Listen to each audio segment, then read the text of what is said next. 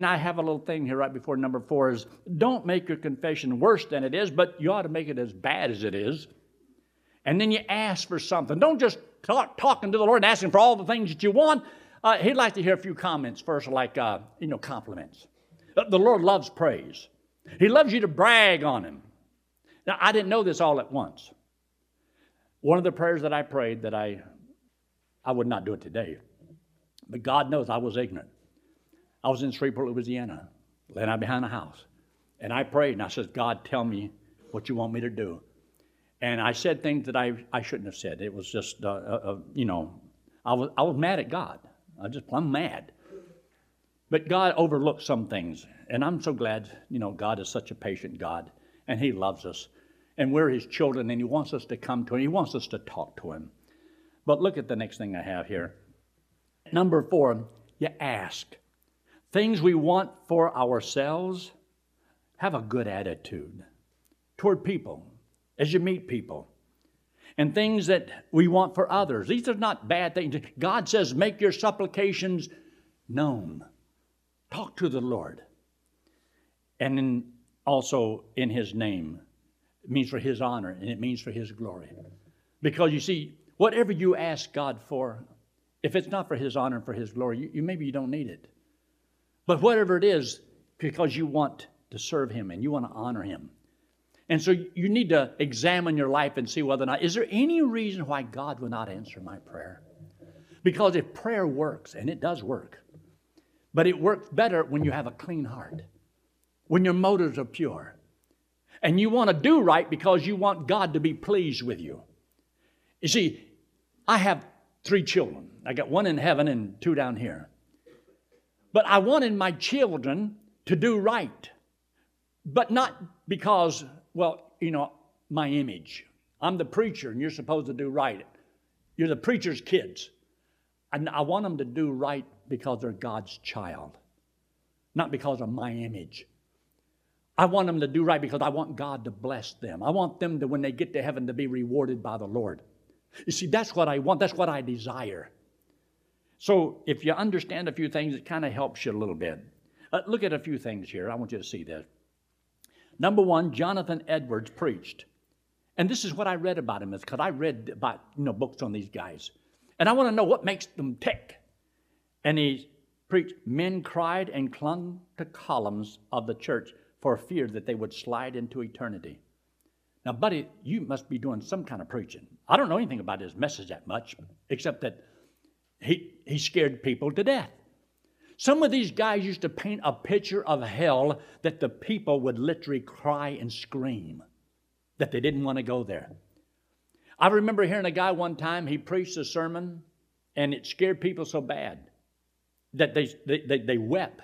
They fell on their faces right where they were and just cried because they didn't want to go to hell. They didn't want their loved ones to go to hell because today, all we hear is just love Jesus and everybody must be kind one to another, pay your debts, do it right. But, people don't need to get saved if there's no hell. And a lot of people don't want to talk about hell. I have no problem with anybody, and they don't have any problem with me if I just say, God hates sin. But if I name a sin, you done gone too far. You just can't tell people what it is. Name a sin. Because somebody sitting there is guilty. And most time you can't talk or name a sin that somebody's not guilty of. But they don't mind if you talk about sin. Just don't name any sins. Because then I don't have to make any corrections or changes and all that, And then if your preacher does, then they get mad and quit the church. You said they would never do that. All right? As we're moving right along here. Number 2, Edward Payson prayed until grooves were worn in the floor by his knees. Martin Luther rose before 4 o'clock every morning to pray. Dr. Curtis Hudson heard about that. And he says, if he can do it, I can do it. So he'd get up at 4 o'clock. Then he heard about the milkman that got up at 3:30 in the morning. He said, if he can start his job, my job's more important than a milkman. So he got up at 3:30. Of course, in the afternoon, he was wiped out. And then he found out these guys didn't go to bed until about 7 o'clock at night. And he was going to bed about midnight. So it's best not to try to find out and do exactly what somebody else does because you don't know the whole story. Find out what works for you. Don't say, well, Peter Amato prays 3 hours every morning. Well, if that's what he does, that's what I got to do. No, you don't. Find out what makes it work for you. You spend time between you and the Lord and get it settled. Another man by the name of David Brainerd. Now, he died when he was about 27 years old. He wasn't an old fellow. Missionary to the Indian, laid many times in the snow and prayed until the snow melted beneath him. He went to the Indians. John Welch was a son-in-law of John Knox. He says, give me Scotland or I die. He counted that day ill spent that he did not spend 7 or 8 hours in prayer. I think, what in the world did you do with the rest of the time? Did you sleep and eat, meet people? Some people can do certain things that you cannot do. And God has laid his hand upon certain people to do certain things. You find out what it is God wants you to do. But whatever it is, do it. Fulfill the ministry that God's given to you. I have a little statement here about a man named Mr. Massey. When I came from Louisiana with Betty and 2 kids and everything we owned, packed in a big old Buick, trunk was packed. We had mattresses and tricycles on the top of the car. I'd run a big old wire through the thing on top of it. It was as high as an 18-wheeler. And I didn't have a spare tire, and I had a little slit in the back of the tire. And I just knew that thing was not going to make it, but it made it. I got back to Georgia from Louisiana. I had $15 in my pocket. Went to her mom and dad's and says, here's your daughter and the kids. I'm going to Bible school. I'll be back and get them when I find a job and so forth. And so they were just stoned to death to get the kids, and Betty back. And they didn't care if I left, but that meant they was going with them. I said, I'm on my way to Bible college. He says, Yankee, before you go, he said, I want you to go see a man named Mr. Massey. All right. I said, why do you want me to go see? He said, I just want him to have prayer for you. I said, okay, pray. All right. So we went out into the boonies. I mean, it was out on a farm. No, hardly nobody around, but went up to this little old farmhouse. And we walked inside, and he introduced me to this giant of a man. His hand was huge, and he worked on a farm, and I guess that makes everything grow. You milk all day long, and his fingers are big, and he was a man's man. So he shook my hand and swallowed it up, Introduced me to this guy, Mr. Massey. And he says, my father-in-law to him, he said, Yankee's going to Bible college, and he needs prayer. He said, well, then let's stop jawing and get her done. So I'm still standing there, and all of a sudden, he dropped to his knees in front of the couch, and Mr. Jackson got on his knees, and, well, I don't do that. No, I didn't.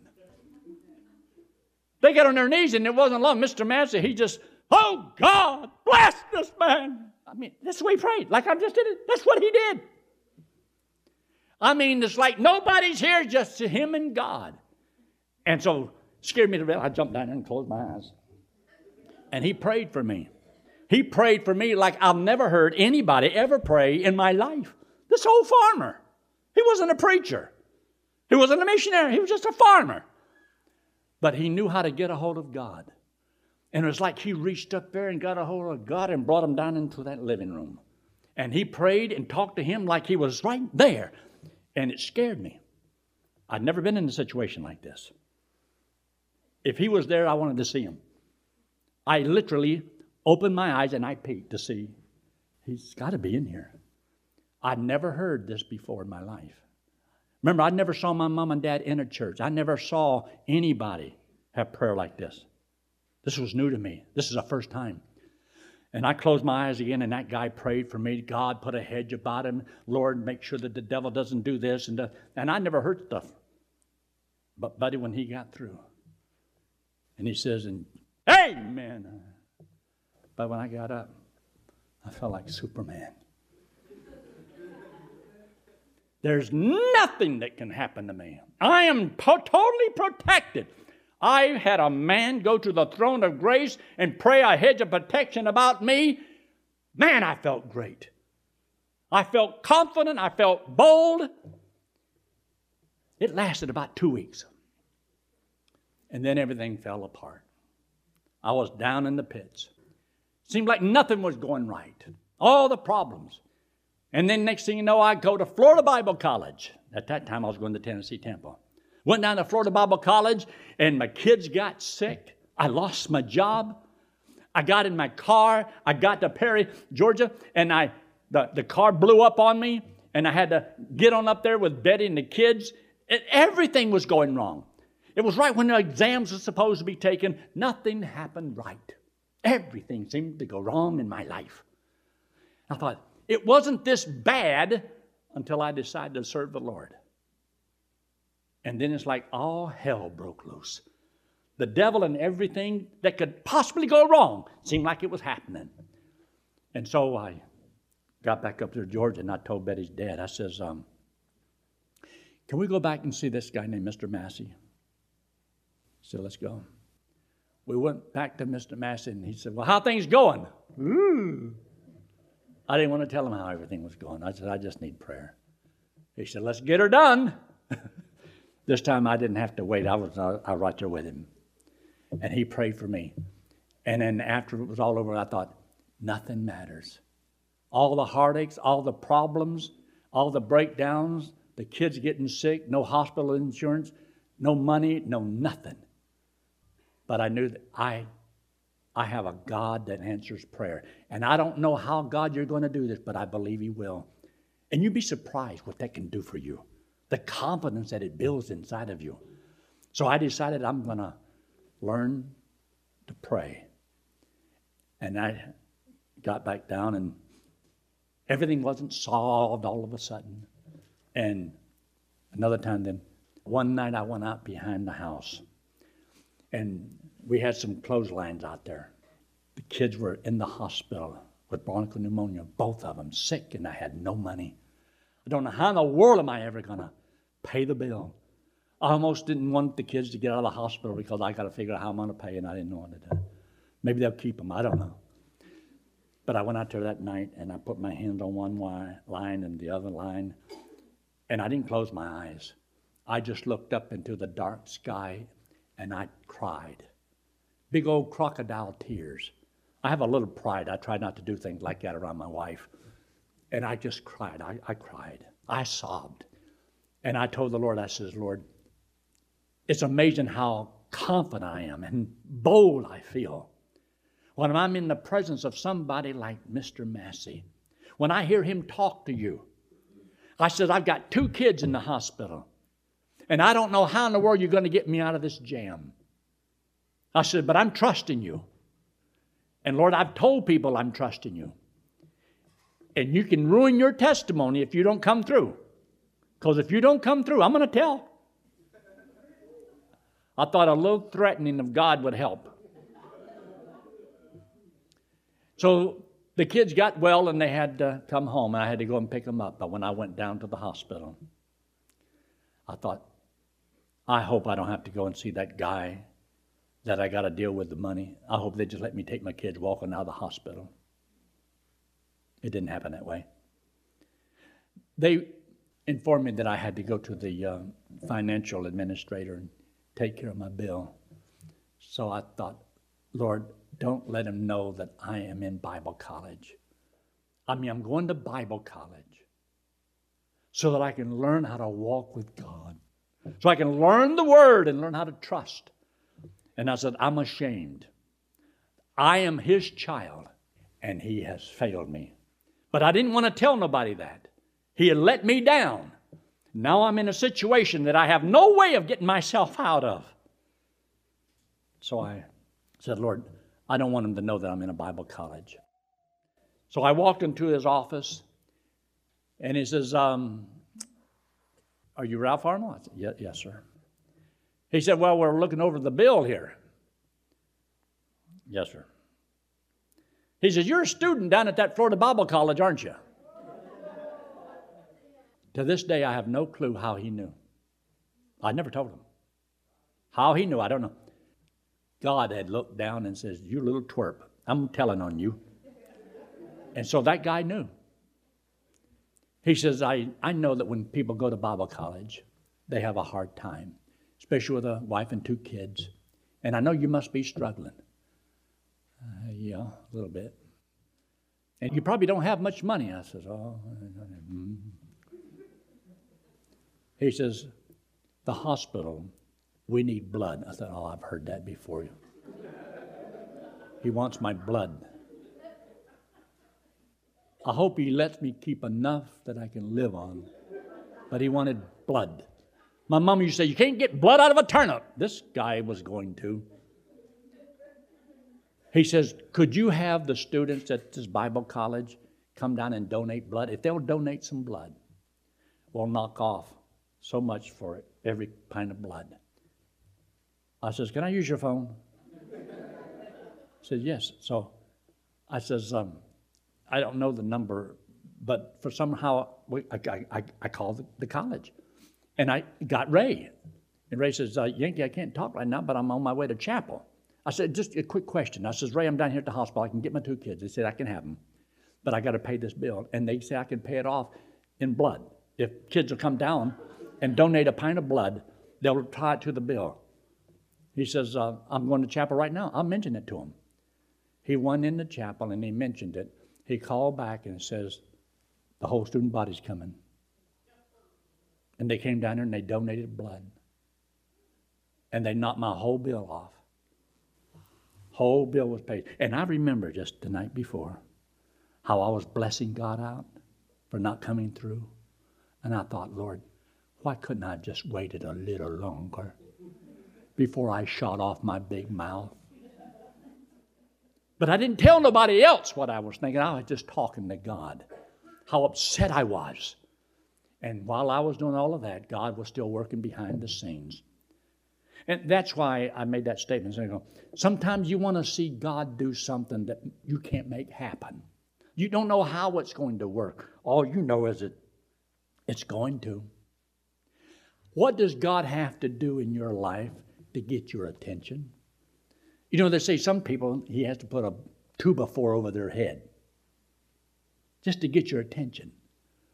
And so here you are. And so God sometimes, he will let the bottom fall out on you. I mean, he might close the doors where you have no finances at all. When you're totally destitute and have no way of making it work. Yeah, what would you do when you're in that spot? When you have nothing? How do you talk to God then? Or about him? Do you get mad at him? So I'm not going to serve you anymore. Just for that. And you have your reasons why you're not as strong as you ought to be or dedicated as you are. Or somebody hurt your feelings and you'd be surprised how you'll turn on God and not be right, not be faithful because somebody hurt your feelings. That's sick. After all that he's done for us and what he's done for us, yeah, I did some things that I shouldn't have done and I was weak. But I have to admit it.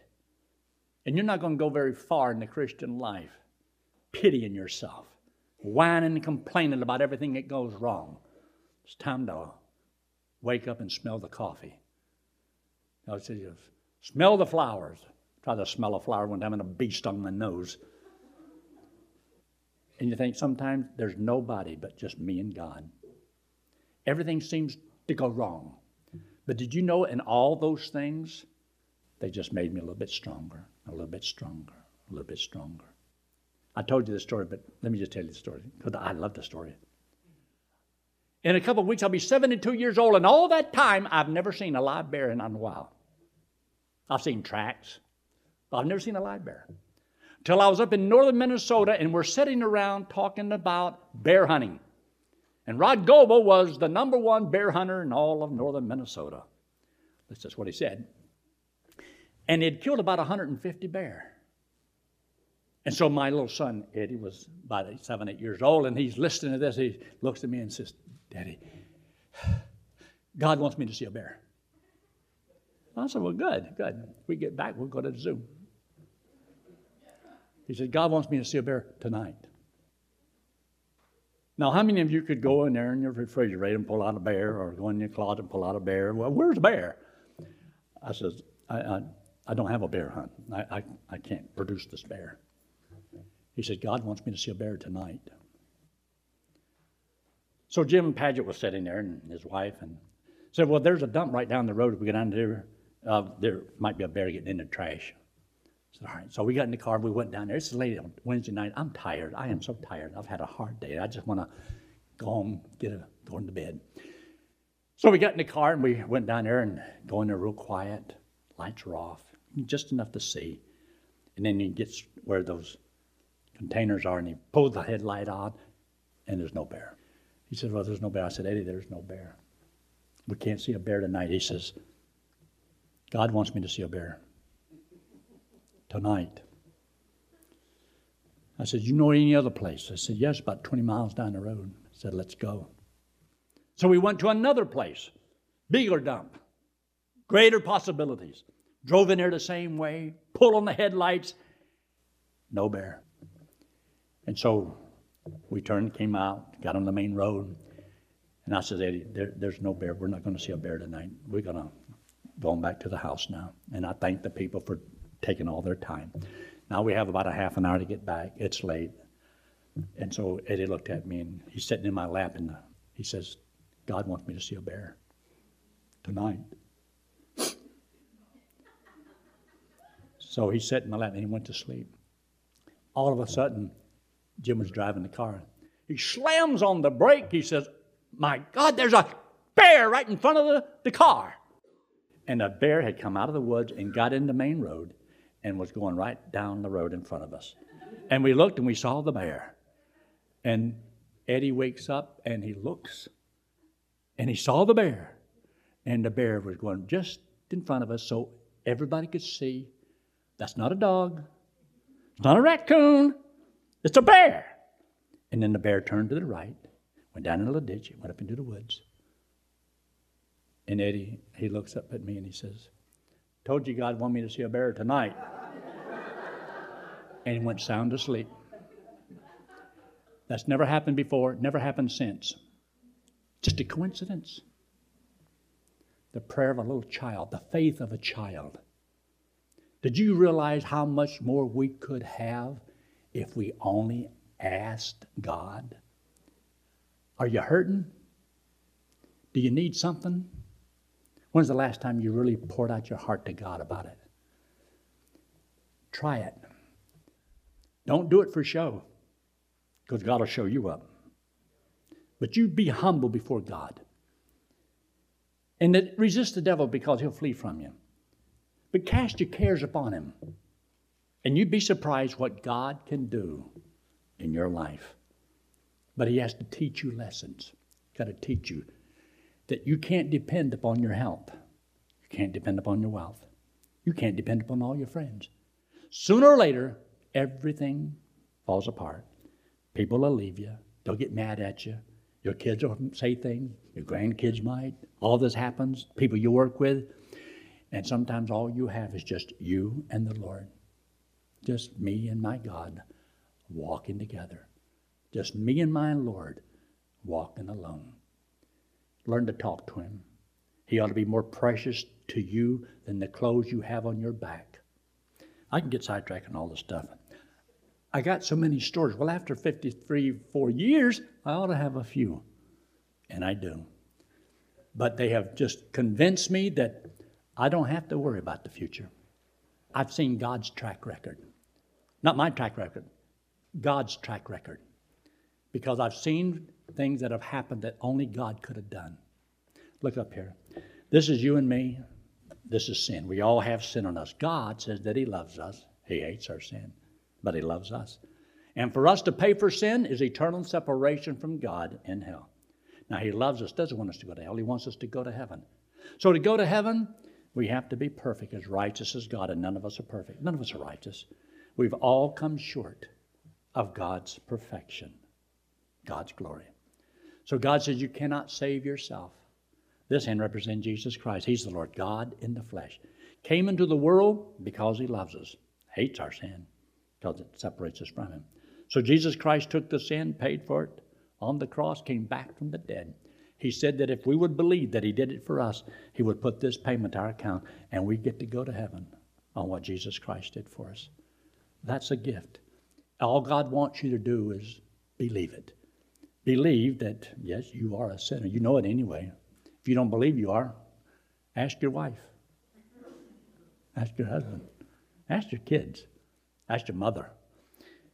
We're all sinners. We've all sinned and come short of perfection. Christ paid the sin.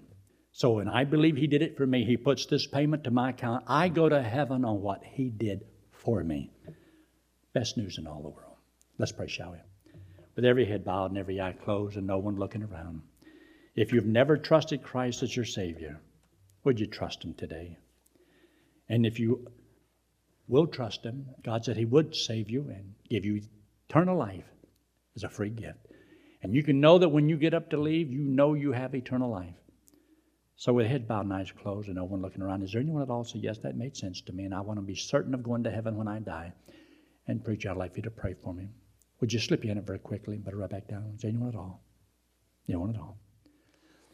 You that have trusted Christ as Savior, what are you facing right now? While I was talking, was there anything that I said that related to an experience that you've had, or one perhaps that you're going through? When's the last time you shed a tear talking to God? When does it seem so real to you that after you talked to the Lord and you cast it upon the Lord, it was such a relief? You know that you had the peace of God. You have joy in your soul because the joy of the Lord is my strength. Are you down, discouraged, depressed? Don't let Satan get an advantage of you. Cast all your cares upon Him, for He careth for you. Father, we thank you so much for this time together. Bless our church. Bless each person here. We thank you for all that you've done for us and what you've taught us, for the experiences that we go through in life to make us more usable for you. In Christ's name we pray. Amen.